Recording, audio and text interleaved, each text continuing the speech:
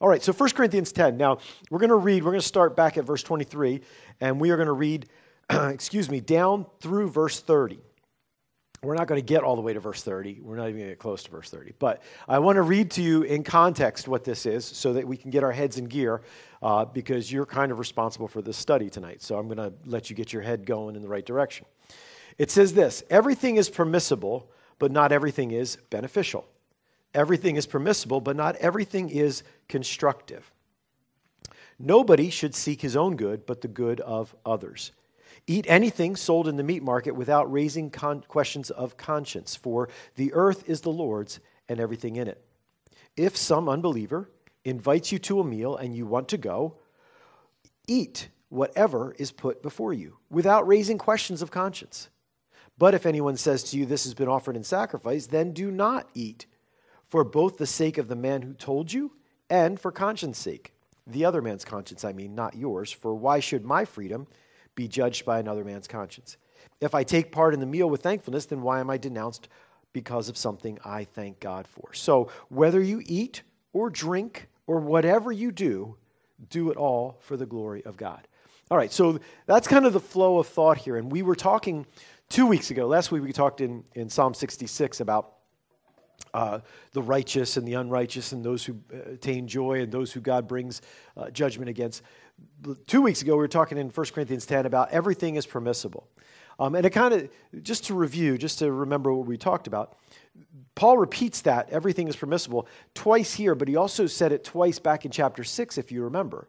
The Corinthians had this sense of what they wanted to do. It's kind of like that child who is doing something and their sibling says, you need to stop that. And they turn around to them and say, well, Dad said I could. You know, it's kind of like that, well, I have the right to it. I don't care if it's bothering you. I'm allowed to, and you're not going to get me in trouble, and you're not going to stop me from doing it because I have the right to. Right? Has anybody ever had that experience with children? Ever in your life? Like you've taken a long trip somewhere and the argument's going in the back seat, and you're just like, oh, man, I'm going to stop this car or drive off a cliff or something, you know, because I can't take it. The idea is the childishness that we all get from this focus on what is allowable. The word permissible there is really the word lawful. What are we talking about when we talk about lawful? What are we referring to? It's the hook in with the Old Testament law and the dietary restrictions, and it was against the law to eat certain things like pork, shellfish, things like that.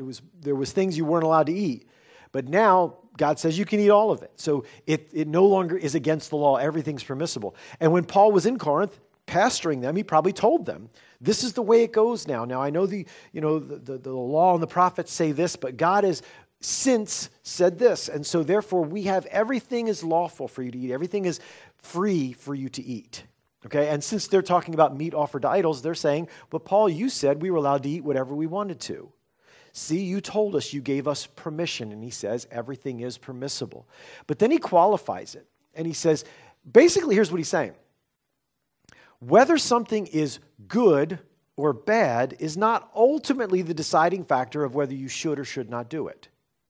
That's a big deal. Whether something is permissible, lawful, whether something is morally acceptable or not, is not the deciding factor in whether or not you should pursue it. That's a powerful truth. He says, instead of just looking at whether is there anything wrong with it, is there any law in the Bible that says I can't do that, you go further than that. Certainly, if there's something in the Word of God that tells you it's sinful, you should remove that from your life, right? I mean, that's a plain thing. But that doesn't mean that just because something's good to do means that you should do it. And we're going to look at that as we go down this list here. A lot of people have this trap inside of them. And what they believe is that anything that's good to do, I should do. And they wind up overloaded, overspent, burnt out. They wind up running themselves ragged because there is no discernment beyond, is it a good thing to do? And can I do it? Then I must do it. But Paul goes back past that, yeah. Mm-hmm. Well, actually, he's not really making new rules.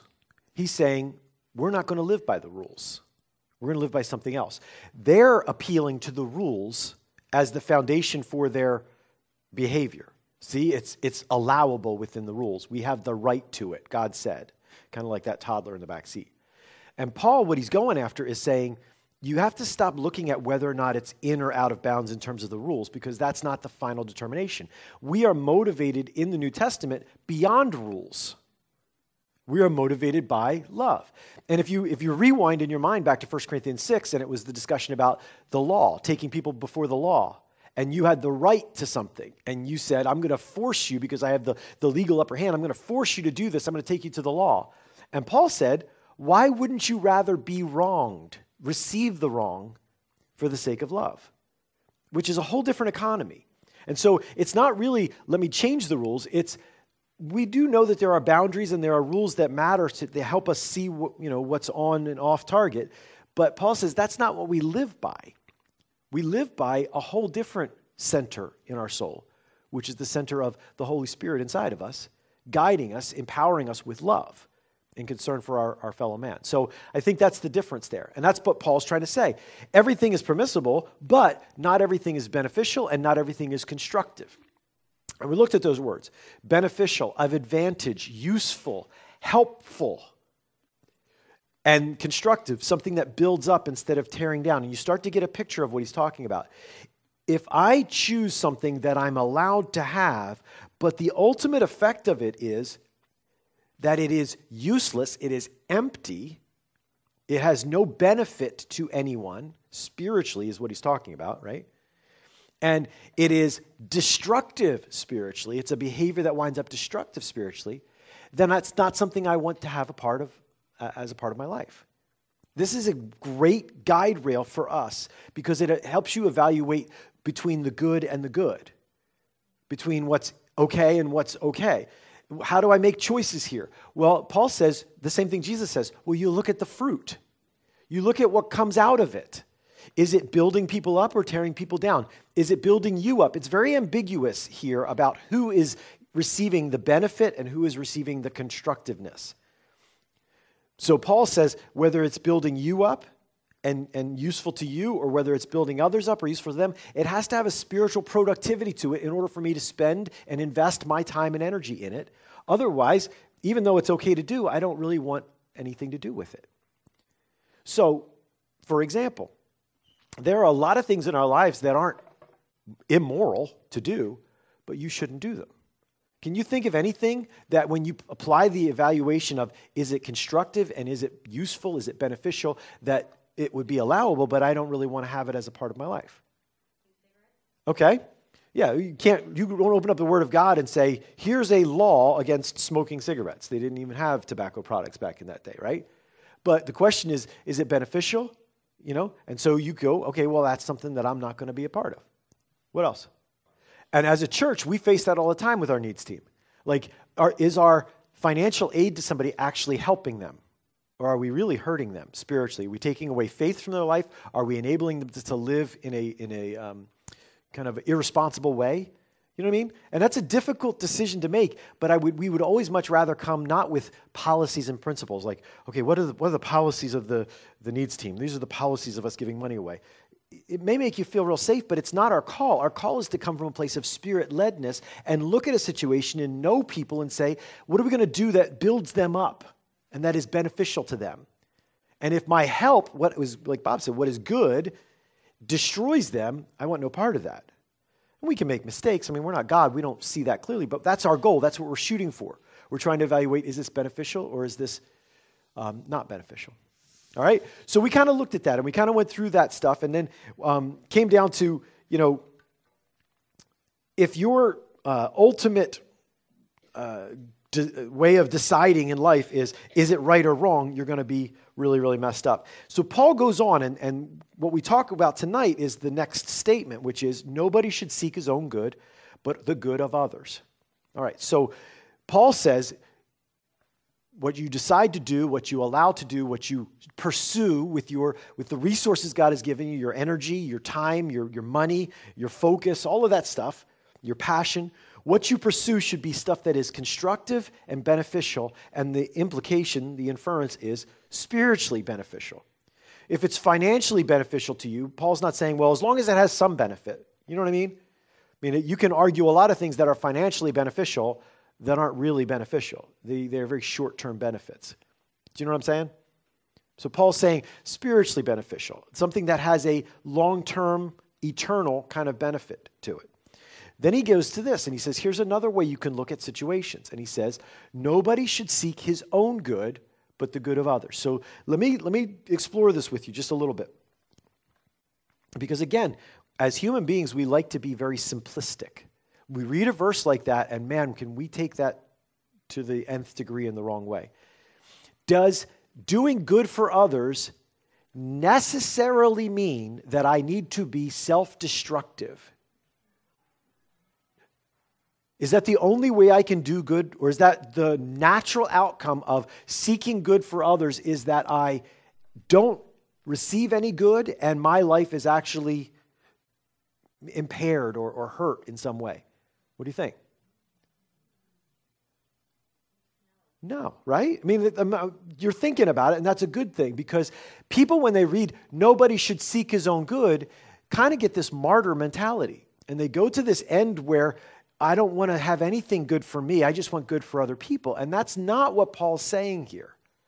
What Paul is saying here is you have to pursue giving and seeking the good for other people.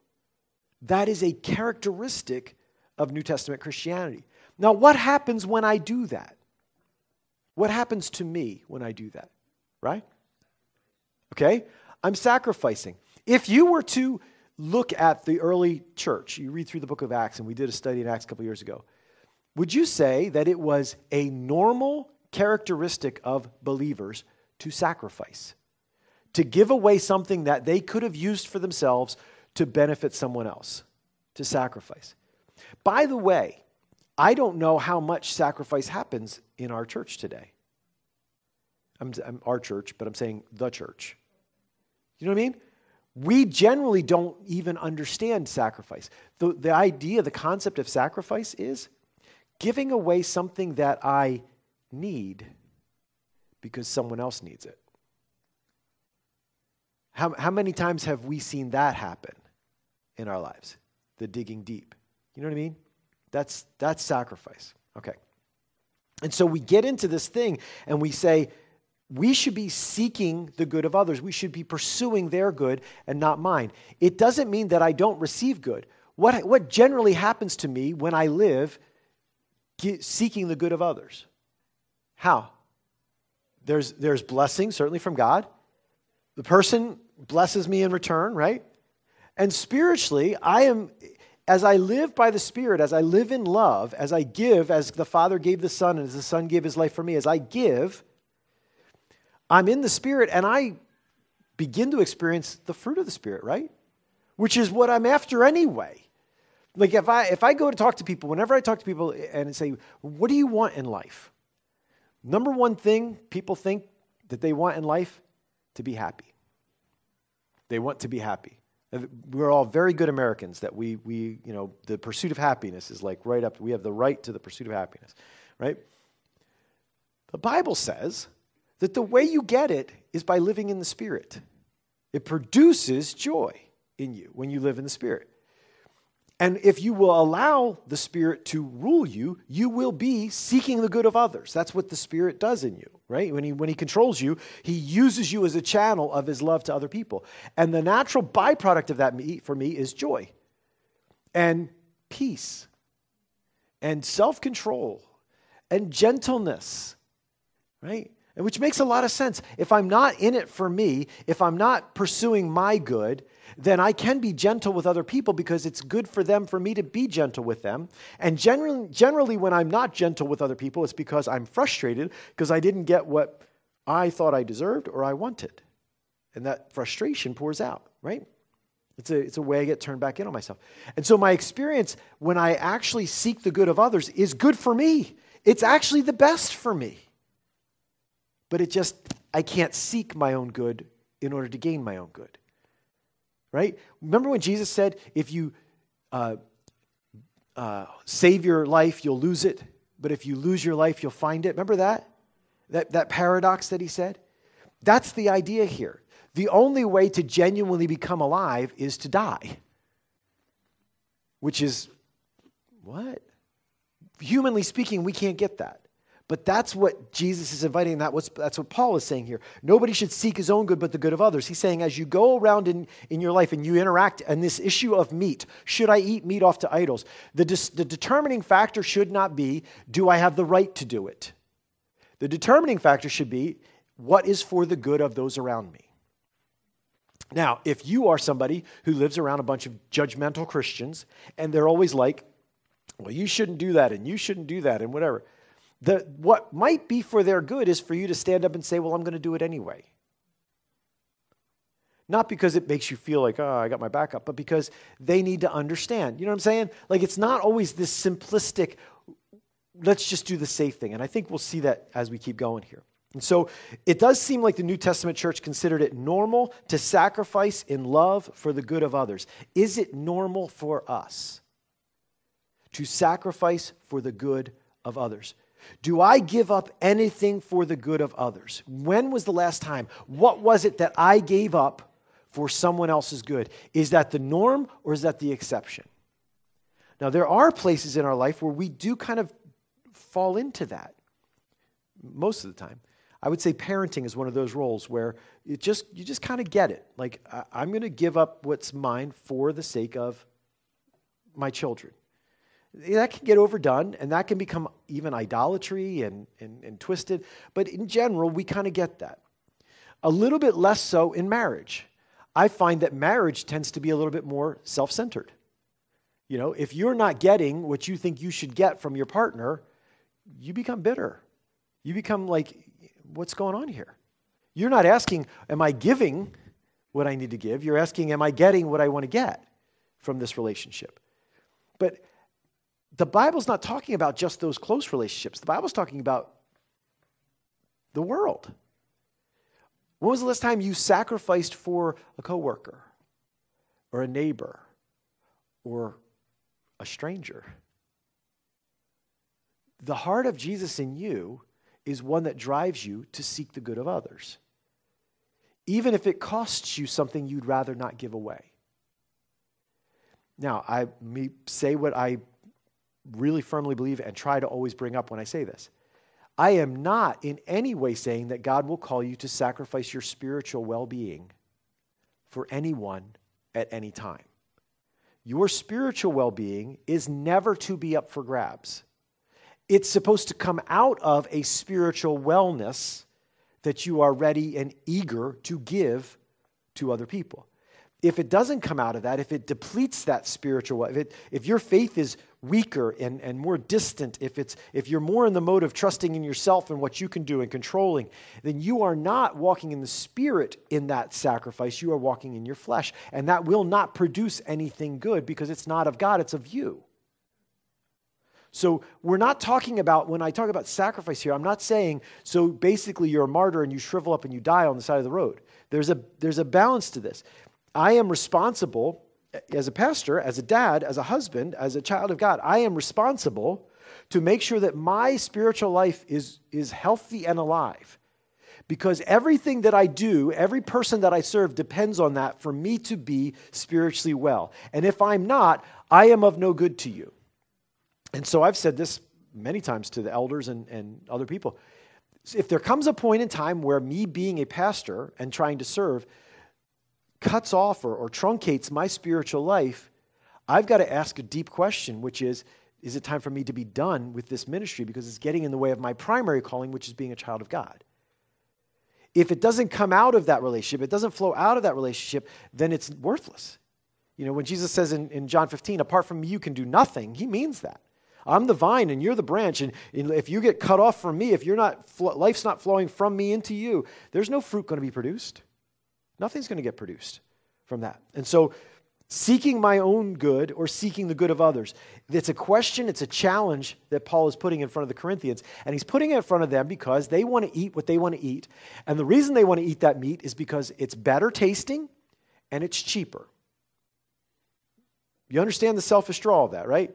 They go to the market, they see better meat for less money, And they're like, I want to have that. And am I allowed? Is there anything wrong with it? Nope, nothing wrong with it. Good, I'm going to take it. And Paul is saying you need to consider the bigger implications of your decision to eat meat offered to idols, because you live in a town filled with idolatry. And as you bear witness to people who are living in idolatry, you want to make sure that you are not tripping them up from coming to faith in Christ over the fact that you would like to taste this taste when you have dinner. Does that make sense? I mean, think about that. So you had a meal and you really enjoyed the taste of that meat. Great. But because you did, somebody wound up never being able to come to Christ. Is that worth it? Of course not. But we didn't think of it like that because all we were focused on is us. We were blinded to the impact of us because we were just concerned about our rights. And that's what Paul's addressing when he talks about everybody should seek not his own good, but the good of others. All right, does that make sense? All right, so back side of the page. Now Paul's going to give them instruction on how to build themselves up and others and to do what is good for the good of others by talking about this idea of when to eat or not eat meat sold in the market. Okay, so he says, eat anything sold in the market without raising questions of conscience, for the earth is the Lord and everything in it. So he's telling them to eat everything sold in the market, including what? The meat sacrificed to idol, which is what they want to eat. Okay? So Paul, again, this is an interesting response to them saying, well, we're allowed to. And Paul says, yes, go ahead and eat that meat without raising questions of conscience. Okay? And he's going to keep going with his descriptions of how to decide on this. But what you're going to see is that there isn't a problem with eating that meat in terms of my relationship with God. That's the first thing he says. Eat it without raising questions of conscience. Okay? There is a saying out there in Christianity, it's a saying in life too, but it's the better safe than sorry, right? When I was in high school, growing up in a lot of very staunch places of faith, they would talk about like this. They would say, okay, so if you're up on top of a cliff, right? How close do you want to get to the edge of that cliff? Right? You don't want to get right up on the edge. You want to stay as far away as possible from the edge of that cliff. And the implication of that was, how close do you want to get to danger morally? You don't want to get really close to it. You want to stay far away from it. And so they use that to apply to everything. It's something like this. If there's any question to it, just stay clear of it. You'll be safe. Better safe than sorry. Right? And while there may be a nugget of wisdom in there somewhere, the problem is that as a creed, it doesn't work because it sets up as an idol safety. Nobody can say I did anything wrong. And that's not our goal. Our goal is to reach the world for the cause of Christ. And so our goal is to evidence love. Our goal is to show through sacrifice, through giving, through caring, that God loves them because we love them. And so staying far, far away from things hasn't always worked to make people feel loved, has it? In May, we talked about the whole kind of homosexual gay marriage debate that's going on in America today. I would venture to say that the church over the past 50 years has done a really good job of distancing ourselves from any taint of sin in homosexuality. We've done really good at that, right? Now, how loved does that community feel? We missed the point, didn't we? I'm not saying we had to say, oh, it's good, everything's good, because we looked at the Word of God, and it's clearly not good. But at the same time, we can't run and hide somewhere else just to make sure we're untouched by sin. As a matter of fact, when I look at Jesus' example, he's the one tromping into places where everybody goes, well, why would you do that? They're going to make you dirty. He's eating with those sinners and those drunkards. How could he do that? What's wrong with you? So if I'm going to follow Jesus, I'm going to wind up in places where people are like, no, you're getting contaminated by them. Then I'm going to be like, okay, now I'm probably on the right track. Not because I'm living in a sinful way in any way, shape, or form, but because I'm interacting with people that other people are kind of nervous about. Okay, now we're following our Savior, right? Now we're evidencing love that goes beyond comfort. And so that's the question that gets up here. He says, go to eat in the market anything without raising questions of conscience. If avoiding sin or any chance of causing someone to stumble or be offended is Paul's ideal, then what he says here is directly against that. He says, go into the market, eat whatever's there without raising questions of conscience. And I see people like this a lot. People who are earnest and sincere in their faith, who want to do the right thing, and they're worried they might do the wrong thing. Do you know people I'm talking about? It's not because they're not really trying to live right. They're really trying to live right. I have a couple of children like this. They're really trying to live right, but their trying to live right paralyzes them because all they do is live in questions of conscience. Well, it might be wrong, and somebody might think it's wrong, and I don't know what might happen to it. And the problem with that is I'm not living and walking by faith in God's leading in my life. I'm living and walking by my ability to back away from any potential danger. Do you see the difference? What I've encouraged my kids to do and what I've learned to do is you step forward into that and you let God lead you through it. You trust that God has a passion to show you what you need to know. That's the walk of faith. It's not a safe walk. If it was, it would be a lot more comfortable. It's not a very safe walk. But it's a walk of assurance. It's a walk of peace because I know that God is with me. I know that God wants me to know his will and that God knows who I am so he can get through to me. And so as I walk under the direction of the Spirit. So Paul says, you go into the market, eat whatever you want, essentially, without sitting there and deliberating over questions of conscience. I wonder if this is meat offered to idols, and I wonder who's going to see me buy this. And he says, don't worry about that when you go into the market, eat whatever's there. Does that make sense? He's saying there's not a new law where meat offered to idols you've got to not eat because you might offend somebody. He's saying, go in and eat everything sold in the market. When I begin to live in the paralysis of conscience, where I'm like, well, what if this happens? And what if that happens? And what if I want to begin to live in that, my focus shifts. What does my focus really become on when I live in the, what would this mean if somebody saw me do this? It really becomes on yourself, doesn't it? That's not the focus that Paul is calling them to, but that's the focus it becomes. I heard this the other day, like when I was in I don't know who said this, so I can't tell you, but it was insightful. When I was in my 20s, I was worried what everybody was saying, what everybody thought about me. When I was in my 40s, I didn't care what anybody thought about me. And when I was in my 60s, I realized nobody was thinking about me. You know, like the idea that we just have this propensity in life to think it's all about us. It's all about me. It's all about me. It's all about me.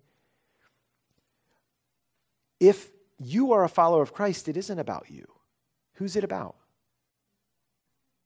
It's about him, right? Isn't that where we end in this chapter? Didn't I get down to verse 31? Whether you eat or drink or whatever you do it all so that people will think you're a good person, so that you don't offend anybody, so everybody likes you. Is that what it says?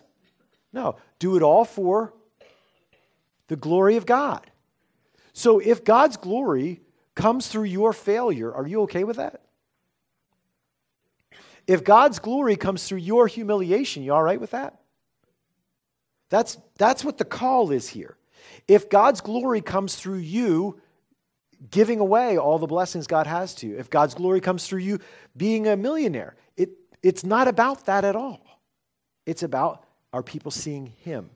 Is he being seen as great and glorified in honor? Is he the one who's getting the credit? And so if you're here on Sunday, a lot of times what we'll say is, what we want you to walk away from here today is thinking, man, isn't God awesome? If you walk away thinking, you know, that preacher, he had some good things to say. That worship team, man, they were really good. Man, that church is really friendly. And that's kind of it. If that's what you walk away with, we've missed the mark. Because I want you to think all that stuff, but I want you to think of it in relation to it pointing you to, so God is good. Because God did that through those people. God is the mover of this church. And if God is not here, then we have no reason to be here. If God does not move on Sunday mornings when we get together, if we don't need God here for us to meet and worship in his name, then we better close the doors because we have no point of being here. We're just going through empty motions. One time I read, Francis Chan was talking about how the Spirit of God is in the church of God, but how often Are we absolutely in desperate need of the Spirit to show up, or everything will fail? Like, do we plan services like that? Where it's like we're all in on the Spirit being here. Because this is stuff, we're asking stuff to happen that only the Spirit can do. And if the Spirit doesn't show up, it's all going to fail. Or are we pretty good at just doing services that, Spirit, if you'd like to jump in, you can. But if you don't, no big deal. Probably nobody will notice. I mean, that's convicting. Because this is about Him. Do all to the glory of God. And so when I go to the market, it's not about me. It's not about my rights. It's not about me proving to you that my argument's valid and I can prove to you that I have the right to do this. It's about, this is to the glory of God, which is where he starts with by saying, for the earth is the Lord's and all that's in it. What's he saying by that? The earth is the Lord's and all that's in it. That everything's God's because He's the creator. So the meat that I'm going to eat, I give thanks to God for providing it for me. I give thanks to God for providing me with the whereabouts, the ability, the wealth or whatever to purchase food for me and my family. It is the reason that we as believers make a habit of before food, bowing our heads and saying thank you. I don't know when the last time you thought through that was, but think through that. Why do we do that? Because it is a spot in our life where we have decided to recognize that we are dependent on the providence of God. We are going to give glory to God, whether we eat or drink. It is just a human thing for us to eat and drink. There's almost no spiritual thing to it at all. Like last Thursday I ate, tuna fish. That changed my life spiritually. No, it didn't. It was just tuna fish. I just had a sandwich. I had a headache. I needed some food. I ate it, right? It doesn't have any spiritual. But when I look at it as the earth is the Lord's and all that's in it, and I say, God, you made this, and you brought it, you provided it for me. That's your goodness on display right in front of me. Thank you for this. And we recognize that on purpose. It's not an empty ritual. It's not an empty motion. It's a spot where we are deliberate about our faith and about giving glory to God for even the small things in life. And so this food is not about me. As our kids were growing up, it was, they come to the table and like, what are we having tonight? When you have 4 kids, it's like there's not anything that you can serve that everybody likes. Somebody's going to complain when they come to the table, right? You guys ever experienced that? Those of you who make food, right? Like, somebody doesn't like it tonight, right? The rule in our house was, you do not come to a table where someone has worked and put together food, and you have food to eat and complain. You don't. It's completely inappropriate because God has provided this for you. God has provided the person who prepared it for you. All you did was show up. Right? So be thankful. Even if you don't like it, it's not really about you. This is a submission to God's provision for you. And I'll tell you, if you can learn that in simple things like the food that I eat, maybe it's a baby step that takes me towards other things in life that I don't really like my job or my neighbor, you know what I mean? Or my financial situation, because those are bigger things. So I have to learn, I have to deliberately take these steps and pattern it into my life that I'm going to give thanks to God because the earth is the Lord's and all that's in it. And He receives glory for what He provided for me, whether it's my taste or not. I'm going to give Him thanks for it. And in a life of thankfulness, now my life stops being about, well, do I like this or not like this? Do I like that person or not like that person? It becomes about, do I like God? Is He great? Is He glorious? Is He marvelous? Is He wonderful? Yes, He is. And so here's just another evidence of it. And here's another evidence of it. And so I do begin to give glory to God in all of those things. The earth is Lord. It's a quote from Psalm I wrote down on your notes, Psalm 24, verse 1. And it's the basis for Paul's instruction. When you go to the market and you go to shop, eat anything that's there because the earth is the Lord's and everything in it. All right, then he shifts gears, and we won't get through this because we're almost out of time.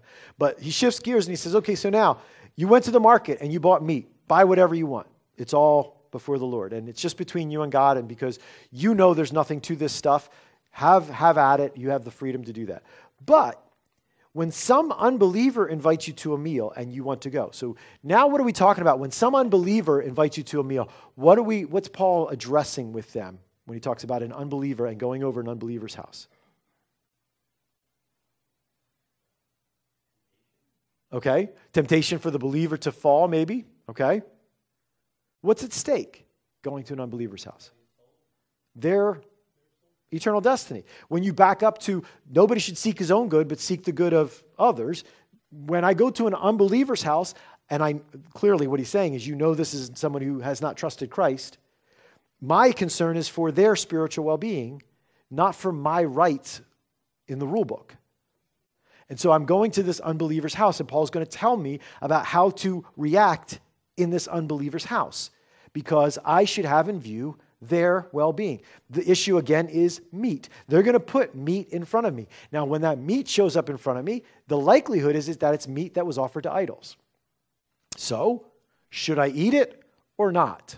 What should I do? Their soul is on the line, and I'm now not worried about whether I have the right to do it. I'm worried about whether or not I'm having a constructive effect, a beneficial effect on their life, or a destructive effect, a empty effect on their life. I'm worried about that. I'm thinking about that. That's my concern. That drives my choices.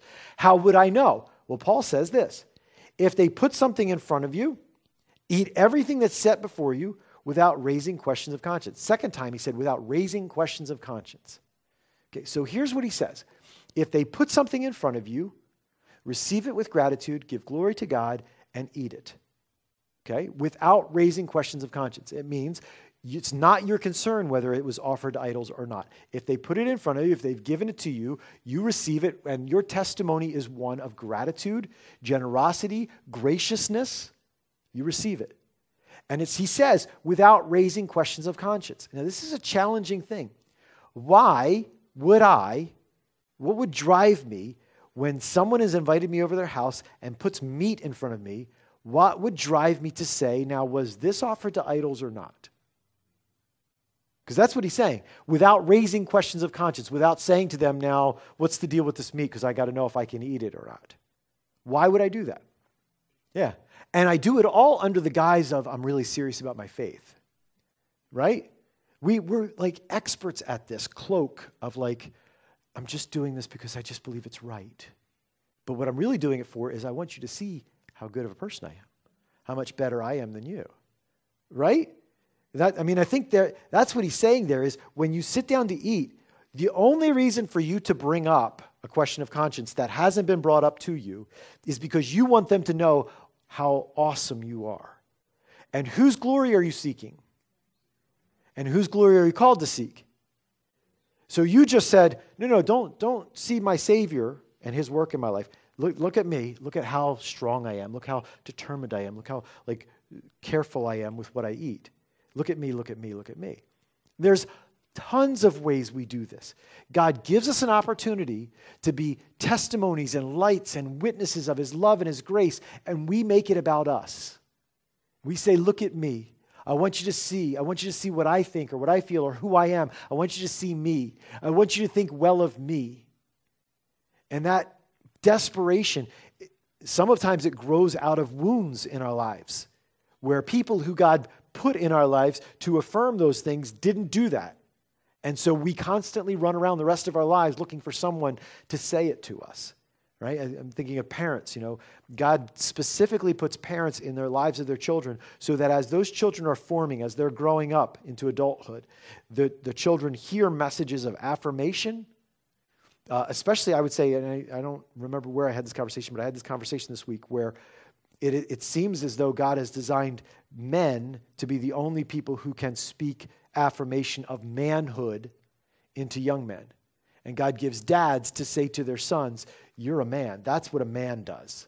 And place them that way as men. And so we have these words that we're called to give. Unfortunately, not everybody gives them. And so people live with those wounds. They live with those insecurities in them. When they grow into adults, if you still have to tell your kids how nice they are, how much you love them and everything, for them to be okay when they're grown, something's off, something's wrong, right? It's during their formative years where God gives you that voice. But it's supposed to transfer as they get to adults. I'm still waiting for it to happen in our family. But transfer, when they get to be adults, so that their okayness comes from a security in their relationship with God. And I don't have to be the reflection of that for them to be okay. Like that's the healthy process, is that they have an independent adult relationship with God where they're assured of his love and concern for them so that they can walk forward in that. And it's not about me, me, me. And so sometimes the reason people are all about me, look at me, is because they believe that if you would look at them and see them, then they would feel like they're something. The loving thing is not to affirm somebody like that. Why? Because you're keeping them stuck. Isn't it? Because have you ever been in front of one of those bottomless pits of affirmation where you're just like, no matter how much you say, it's like the next day it's like you never said anything. You know what I mean? That's an evidence of a wound that only God can heal. You can't heal. And you start to feel like somebody's like wringing your last drop out of you, right?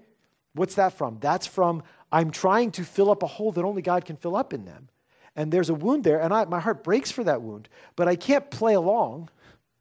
If I play along, I'm just keeping them stuck. What I have to do is say, listen, you have a big question that you keep asking through all of this need for affirmation. There's only one place you're going to find that answer, and it's not me. Right? Now what I'm doing is I'm entering into an uncomfortable conversation that I don't really like and I don't really want to have because I don't know how it's going to turn out. I don't know what you're going to think about me. I don't know what you're going to say to me. I don't know if you'll ever talk to me again, but I'm pointing you for your benefit to God, to the answer. This is the love we're called to, isn't it? The real deal love.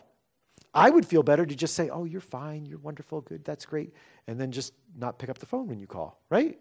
That's a much more comfortable way to deal with it if I'm after my good.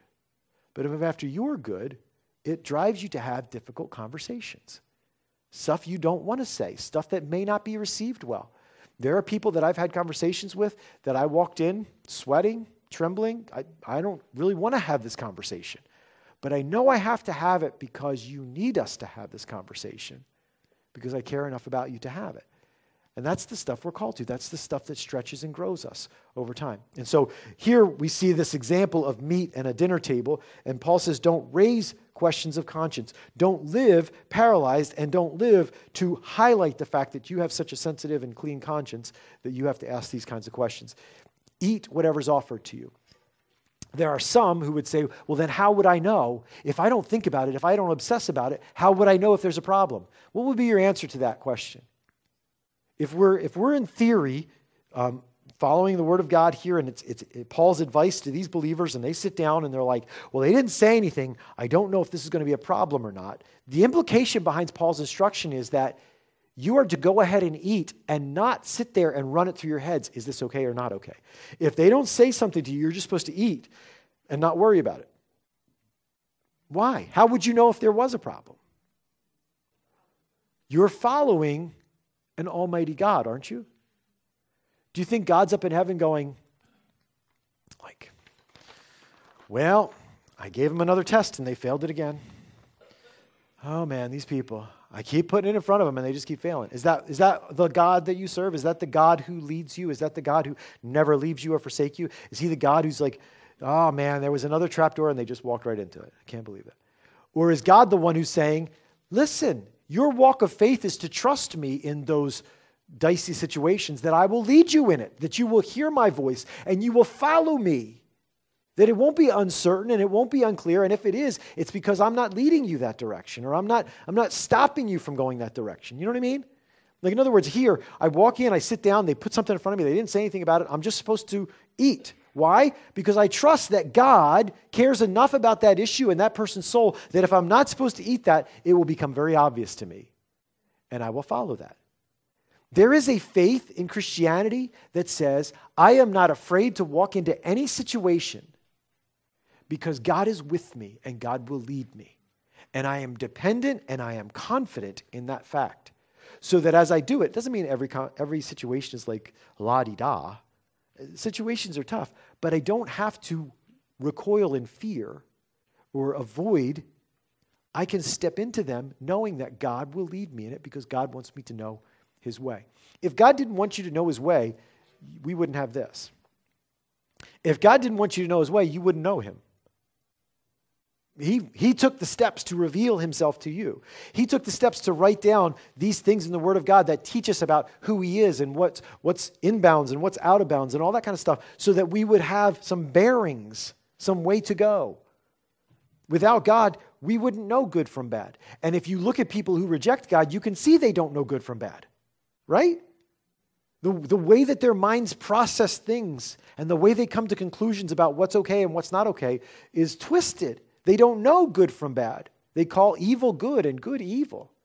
Why? Because without God, we don't know. So God revealing himself to us is evidence that in those moments where the Bible doesn't have a verse, thou shalt take this job, thou shalt buy this house, thou shalt marry this person. Like we don't have that kind of clear instruction here. I don't have to go, oh no, what will I do? I go, God will lead me. And so as my kids grow up, my daughter's still looking for, is there a person out there that God has for her? What I say to her is, God has that person, and it's his job to bring him to you. It's not your job to go find him. It's your job to follow God, and as you follow God down the pathways of your life, God will bring that person at the right time in the right way. And maybe some of that's because there's a process that needs to happen in you and a process that needs to happen in him before he shows up on the scene.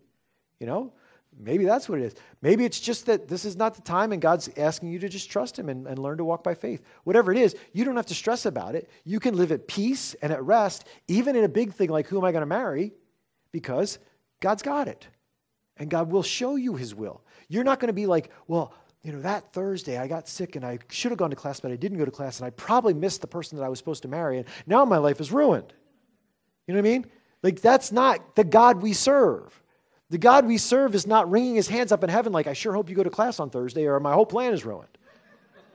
Right? We act like that sometimes, like it's all on us. Listen, my problem is obeying God, not knowing what he wants me to do. Generally speaking, my problem is that I don't trust him, not that I don't hear him. My problem is that I refuse to follow him, not that he doesn't lead. Right? So let's follow him in the things that he's made clear to us. Maybe he's leading you in an area you don't care about and you refuse to follow him. Maybe that's the reason he hasn't led you in the area you care about yet. Because what the step you need to take is to follow where he is leading so that you'll be ready for when he leads in the spot that your question is. Because it's to his glory, not to yours, right? It's not your kingdom, it's his kingdom.